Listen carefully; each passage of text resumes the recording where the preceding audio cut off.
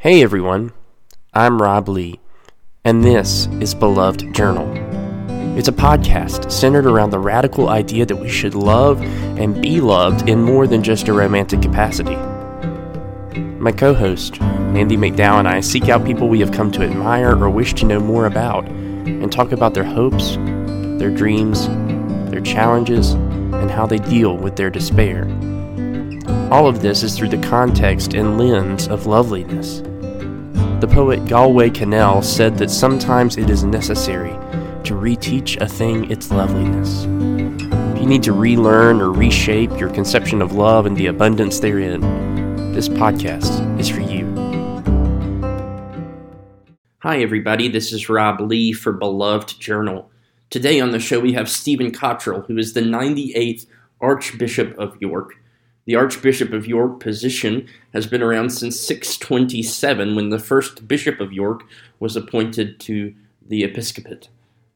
Stephen Cottrell is now serving after being appointed in 2020 and the confirmation of his election in that year.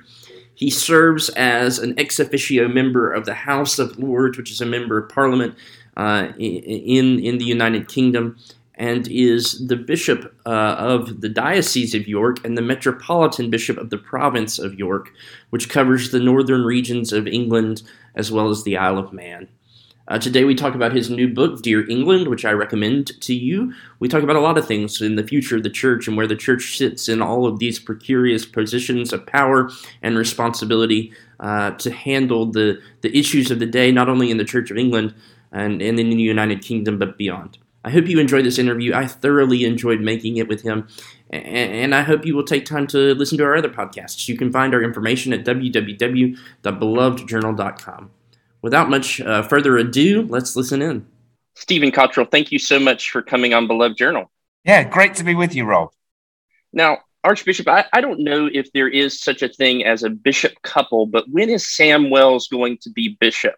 That is a question that all of us are here at Duke asking because, you know, I went to Duke for seminary. We love Sam. He's the Church of England representative for us. He needs to be bishop. Yeah, well, these things are not in my gift, but I'm not without influence. So I don't want to make a promise that can't be kept. But certainly I know Sam. In fact, I was at St. Martin's in the Fields just a couple of weeks ago. And saw him again, and I certainly do know what a great person he is. But there's other ways of serving God than being a bishop, and his ministry at the moment is hugely fruitful and impactful. So I'm going to leave this one up to God. Well, there you go. We were just messing with you, of course. He is a fabulous person, as are you. One of the things you both have in common is the connection with the Church of England, something that is important and to all of us, whether we're Anglican or not. And the Church of England, as a representative of the church in the world, has had to reckon with what to do with the pandemic. In some ways, to have old churches is to be creative in a time of Zoom. So how are you surviving, and where are you finding God amidst the fray? Yeah, so, I mean, let me start, it may seem a strange place, let me start with a painting on my wall just over here. So just before the first lockdown in the UK started, I was still the Bishop of Chelmsford, about to leave and become the Archbishop of York, and then the lockdown happened. And the Diocese of Chelmsford, which serves East London and Essex, they had a collection for me. And they bought me a present. They knew it was something I loved. I'm a great fan of the Scottish painter, Craigie Aitchison.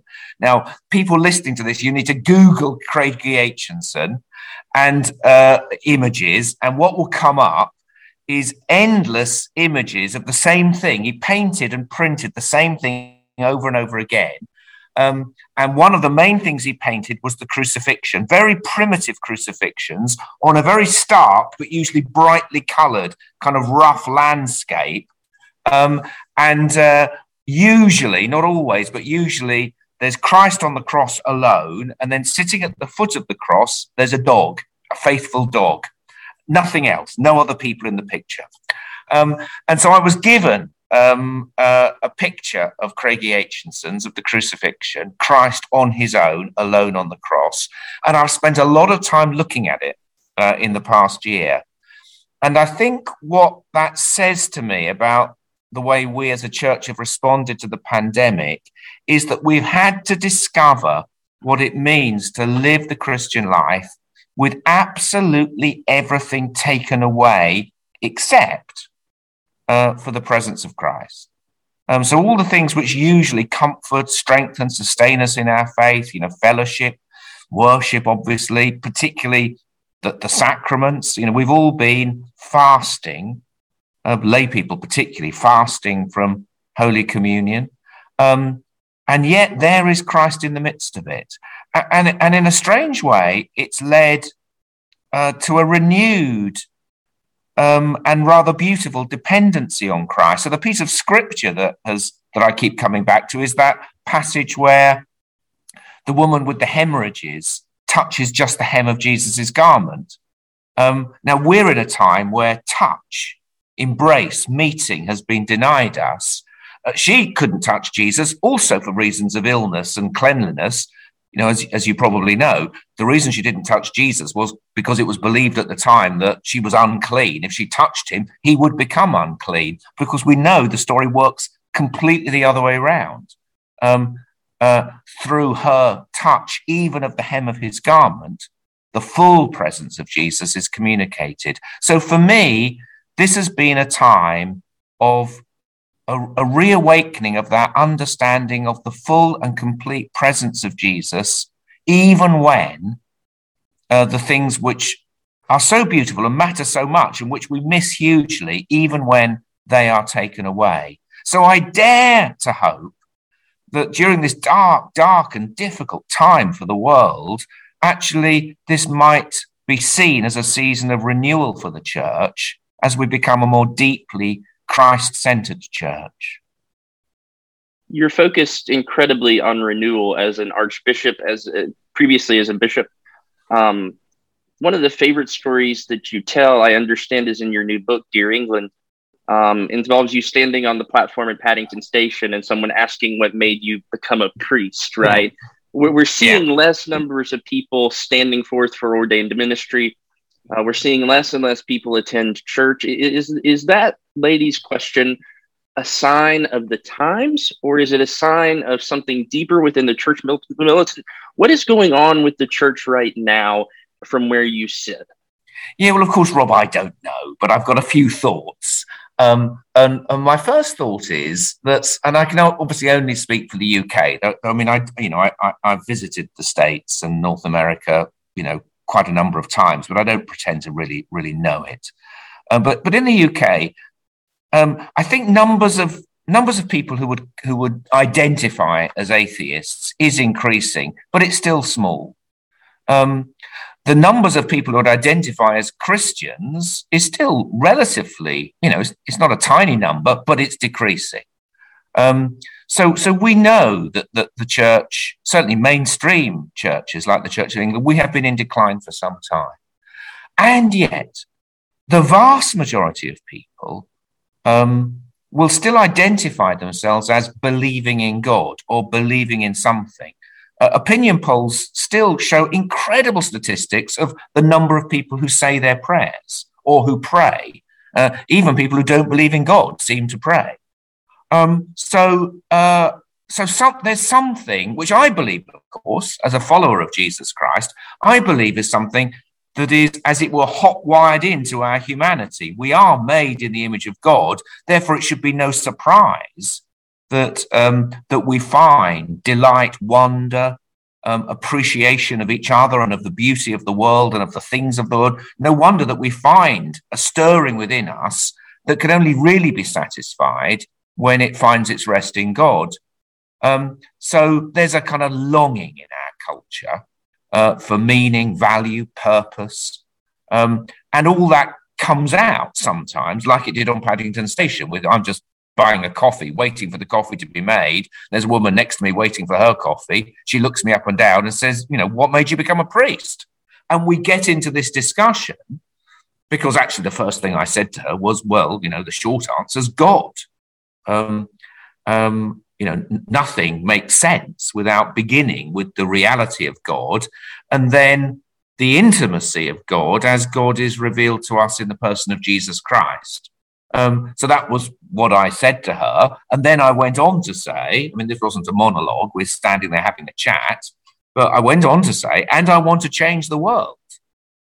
Because I do believe that particularly for this generation, for her generation, I guess she was in her 20s, actually what they want to know is not just what do you believe, but what is the cash value of that belief in the life that you live? Does it make any difference to the life that you live? And therefore, I think the more that we can demonstrate that the Christian faith is a way of life and has a narrative of hope for a hurting, divided and troubled world, the more I think people are going to be interested in the Christian way. So, yeah, I am committed to the renewal of the church, but I'm most committed to trying to live and shape that narrative of hope around which people of longing, even if they don't yet believe in God, or even if their belief in God is inchoate and unformed, can begin to find hope. That's interesting. And hope seems hard to come by in some particular form or fashion for some people. Your job as the Archbishop of York is to cast vision, to do a lot of different things, to wear many different hats, including a mitre. But I'm curious, for our American audience, this is a predominantly American audience that listens to this podcast. Yeah.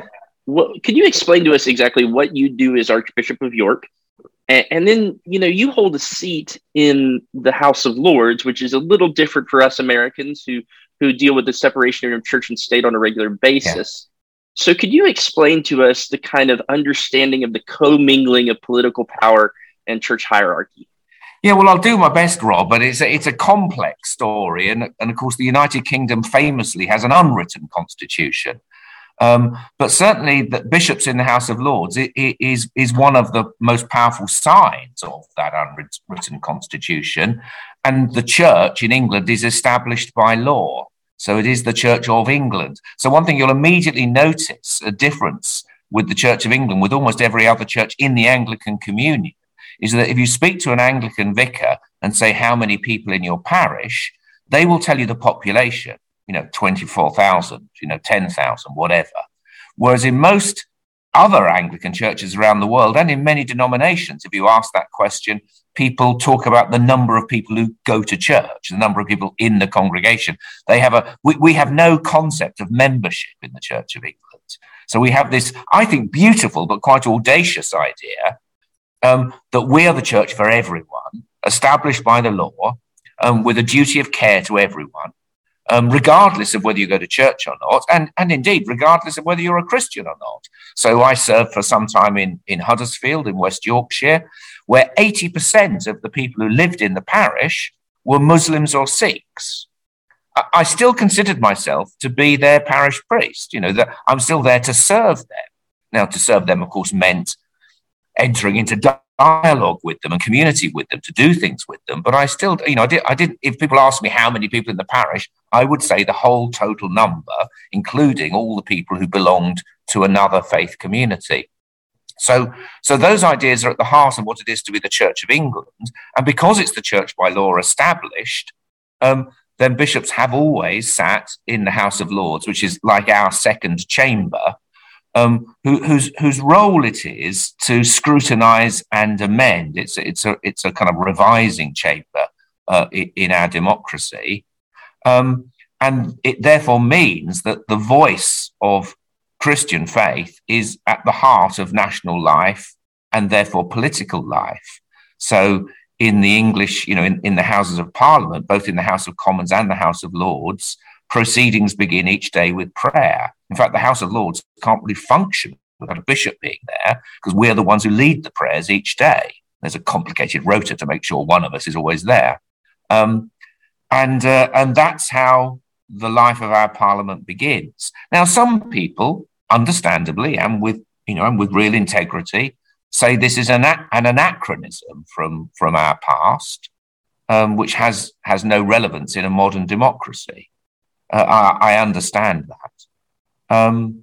My experience is that a chamber where very, very many different views are represented, including the perspective of faith, adds real value and perspective to what is going on. And of course, we always we bow the knee to the House of Commons, the elected chamber. That they will always have supremacy over things, but we have a role to play. So it is complicated. I know it must seem really strange to Americans. I do get that, but it kind of works, and I think there's there's perhaps a rather European way of looking at it. We are cautious about alternatives, which may seem far more logical and sensible, but carry with them some unintended consequences. And our rather strange unwritten system does seem to hold together. We have this saying in the South where I live, Southern United States: if it ain't broke, don't fix it. Yeah. Poor grammar there, but it works for you. Yeah, so. No, we're familiar with the expression, and I think, to be really frank with you, I'm torn as a bishop in the Church of England. I'm torn between, hugely cherishing and valuing these long traditions. I mean, today is. I'm speaking to you on the 11th of October, St. Paulinus' day. St. Paulinus was probably the first Bishop of York. There may have been one before him. And he became Bishop of York in the year 627. So here I am, nearly 1,400 years later, his 98th successor. That's a long and beautiful history to be part of. And I cherish that. And it carries with it some deep wisdom. But on the other hand, there are times when it's a kind of colossal burden to keep dragging around with you everywhere you go, and you long to shake it off.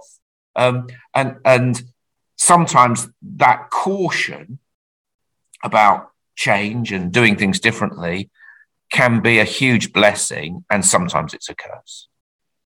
Well, one of the things I imagine that was maybe intimidating for you, I don't want to put words in your mouth, but with your seat in the House of Lords and with your position as Archbishop of York, we are easily able to find on Google search a photo of you and Her Majesty the Queen. What is it like for you being kind of in this pastoral role, right? Like you are a pastor to Her Majesty the Queen, this lady who is the head of the state and one of the longest reigning monarchs in our world. I mean, what is that like? Well, I can't pretend I know the Queen well, but obviously I have met her. And I think all I would say is it's really impossible to understand Her Majesty the Queen without understanding her Christian faith. It is the key to understanding the whole way she approaches life, and certainly the way she approaches what she may not use the word vocation, but certainly it's very clear that she understands what she does as vocation. And so her faith is absolutely central to her life. And therefore, she values those traditions of which she is very much a part, more than me. She values those traditions in our national life. And therefore, the bishops, the archbishops, the place of the church is really, really important to her. Hence, I and others do have the privilege of offering some service and counsel and certainly everyday prayer for the responsibilities she carries, and through her, the government. You talk about vocation, and you've written extensively on this. You've written a book on priesthood and vocation and calling. I'm curious, does it feel heavy on your shoulders to have the position that has been around since 627 AD? I mean, has there been do you feel that when you wake up in the morning, when you have your morning tea, what is that like? Yeah, I do. I was saying this earlier today. I wake up most days and sort of, I don't literally bang my head against the wall, but I wake up most days crying out to God, Lord, why did you ask me to do this? I'm not clever enough. I'm not good enough. I'm certainly not holy enough. I can't do it. I wake up most days thinking that, but then I usually get over that once I've had a cup of tea, and go to the chapel to say my prayers. And actually, if it doesn't sound too flippant, I try not to worry about it. I just kind of think, God, you got me into this. Perhaps I'll tell you my favorite story from the Bible, or one of my favorite stories. So there's a story now I'm going to forget where it is. Is it one? I'm terrible at remembering I think it's 1 Samuel 9. Apologies to biblical scholars who are listening. Look it up if I've got it wrong. It might be 10, but I think it's 1 Samuel 9. It's the story of the call of Saul. A problematic character in the Bible, but Saul's dad has lost his donkeys. Okay. It's not a kind of brilliantly well-known passage, but I love it. So Saul has lost his donkeys. Saul's father's lost the donkeys. So he says to Saul, Saul, would you please go and find the donkeys? So Saul faithfully goes to look for the donkeys, and he looks hither and thither over hill and vale, looking for these blessed donkeys, which he can't find. And on his travels, he bumps into the prophet Samuel and gets anointed king of Israel. That's the story in a bit of a nutshell. So here am I speaking to you, the 98th Archbishop of York. What am I doing? I'm looking for the donkeys. That's all I'm doing. I'm faithfully trying to do what I did when I first responded to the call of Christ, which of course wasn't even to be a priest, let alone a bishop. It's just to be a disciple. I'm faithfully trying to work that out. What does it mean to be a follower of Jesus Christ? What does it mean to inhabit the earth in a Christian way? Now, that's what I worry about each day. And all this other stuff has come along. But that wasn't the plan. The plan was, I'm looking for the donkeys, okay? That's what I'm doing. And hey, you've made me the 98th Archbishop of York. I'll do that. But I'm not going to let that detract, or I'm going to try not to let that detract from the central purpose, which is to be a disciple of Jesus Christ. So I'm trying to inhabit the role, joyfully, humbly. I'm hugely honoured and often terrified and always feeling inadequate. But I try not to, I sort of put that to one side. Stephen, don't worry about that. Worry about, the primary vocation, to know Christ, and to live in a Christian way. The Church of England has at times and continues to struggle with the role of LGBTQ individuals in ordained ministry, and places within the wider church. The Episcopal Church here in the United States has taken a much more forward thinking, which has created obvious problems that I don't have to lecture you about. Yeah.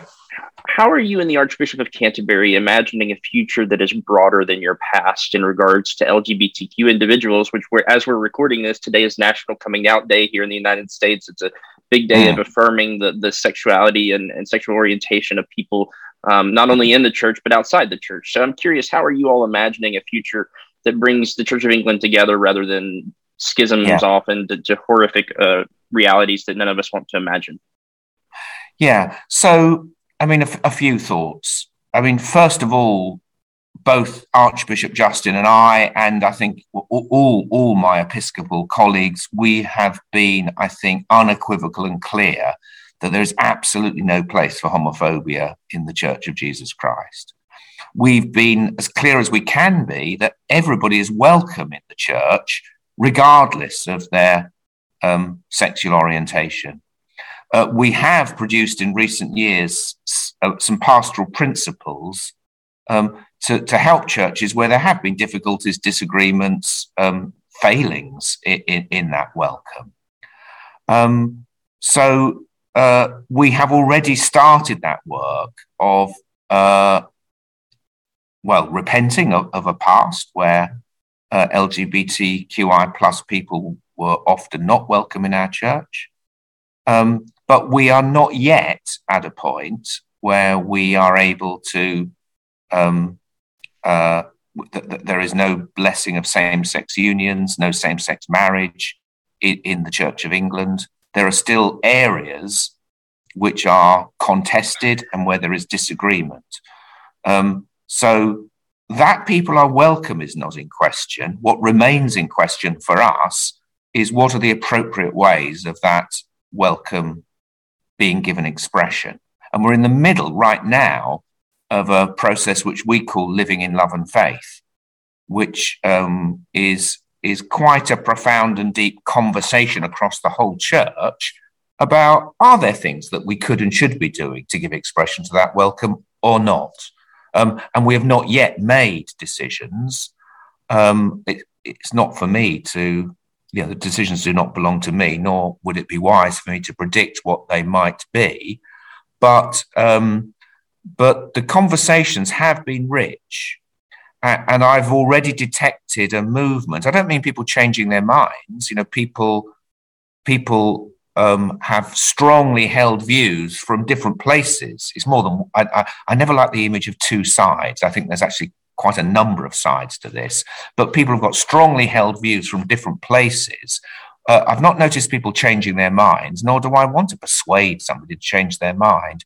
What I want is for us to live together with our disagreements, to find ways of living together well.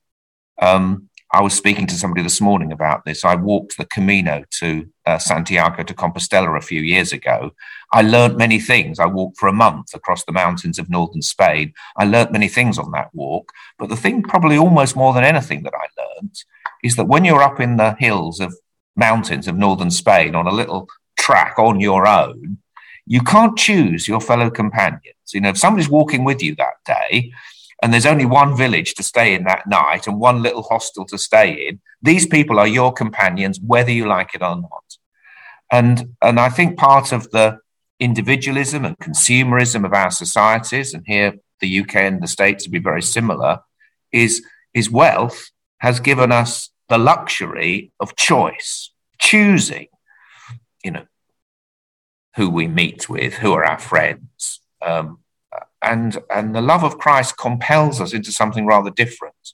So my prayer for our church is whatever decisions we come to in the next few years, we will find ways of living together with our disagreements, making it absolutely clear that absolutely everyone is welcome in the church.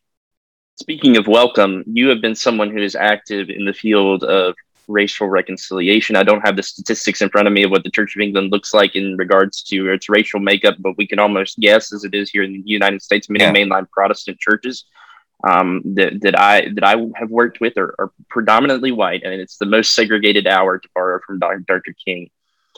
I find your own journey to be incredibly interesting and compelling. Your work there has been important and necessary.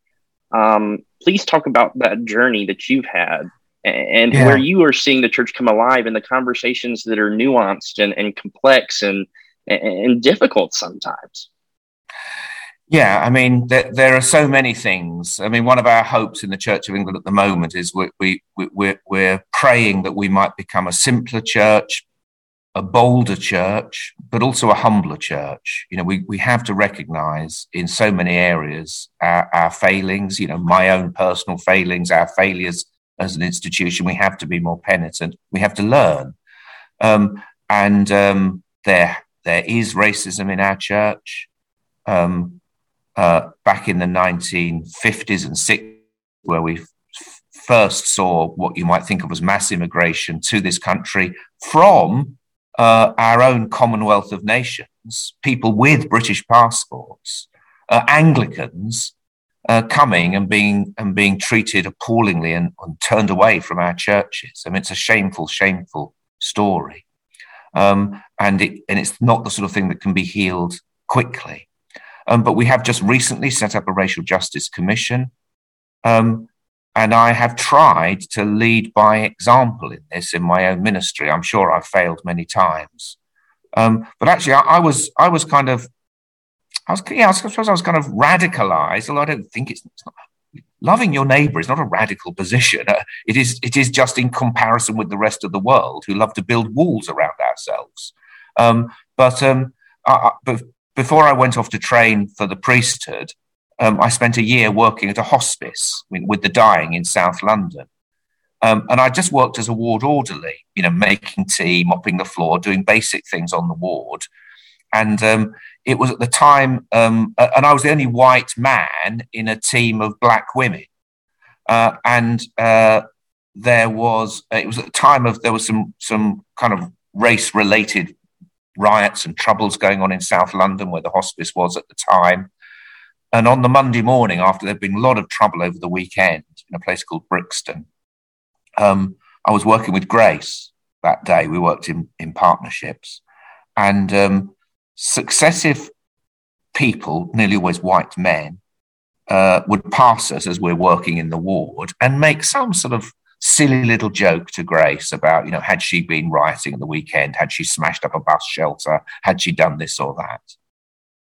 The little jokes on their own were mean-spirited, but the accumulation of them over a day was horrendous. And late in the afternoon, quite a senior consultant came by and made a joke to Grace, and she snapped.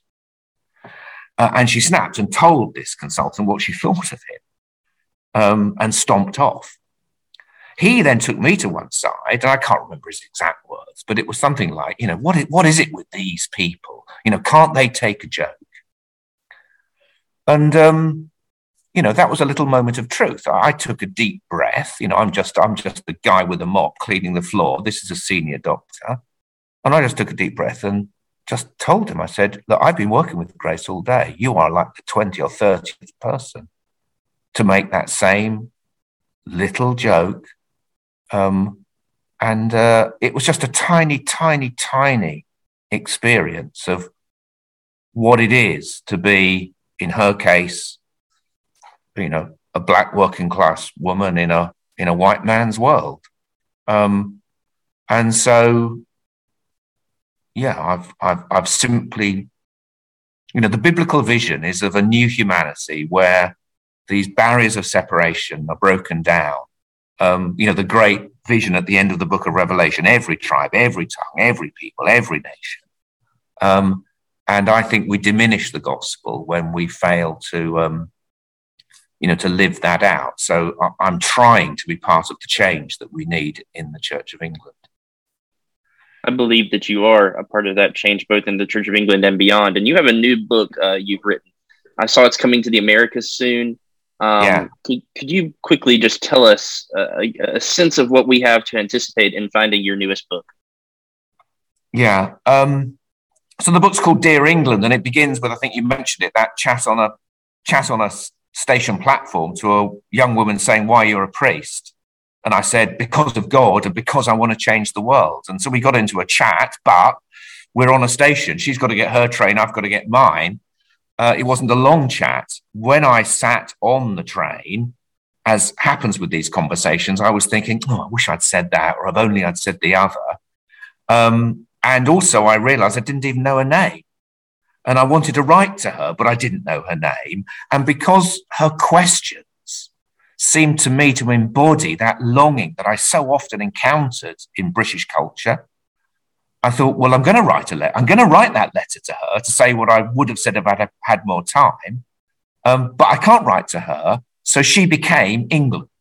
And so really the book is simply a letter to this nation, but I hope can be enjoyed by other nations, saying, this is why I'm a follower of Jesus Christ.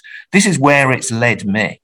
But most of all, this is the difference it can make to the world. I'm stunned because, you're such a valuable conversation partner, not only for England, but for the entire world, I feel like. And I'm glad you're now on a larger stage for all of us to witness. One of the things we ask everyone here who comes on this podcast is one final question. Who or what do you find easy to love? Oh, well, yeah, sorry to give you such an obvious answer, but the thing that, of course, jumps into my mind is my wife, my family, my kids. Because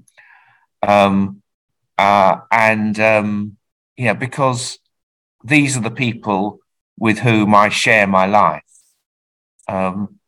And so loving them doesn't even feel, it's like, it almost feels like you don't make a decision to love them. Of course, in marriage, you do need to make a decision every day to recommit yourself. But yeah, most people have to make an appointment to see me. My life is busy and pressured.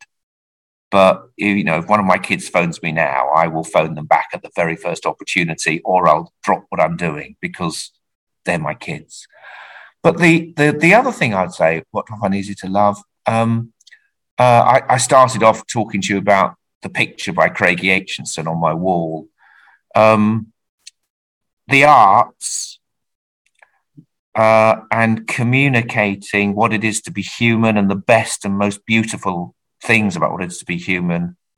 Hardly a day goes by when I don't listen to Chopin, the piano, where I don't look at a picture, when I don't read a poem.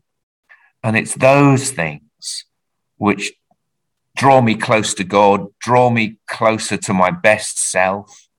And I think my love of music, poetry, pictures, they're the things that I truly love and would find it very, very hard to live without. Archbishop Stephen Cottrell, thank you so much for coming on Beloved Journal. Thank you, Rob. Beloved Journal is hosted by Rob Lee and Mandy McDowell. Our theme music is by Mipso, the best band in the world. The podcast was the vision and idea of Stephanie Lee, who continues to produce the show. And Frank the Poodle said I would be remiss if I didn't remind you to check out our website, www.belovedjournal.com.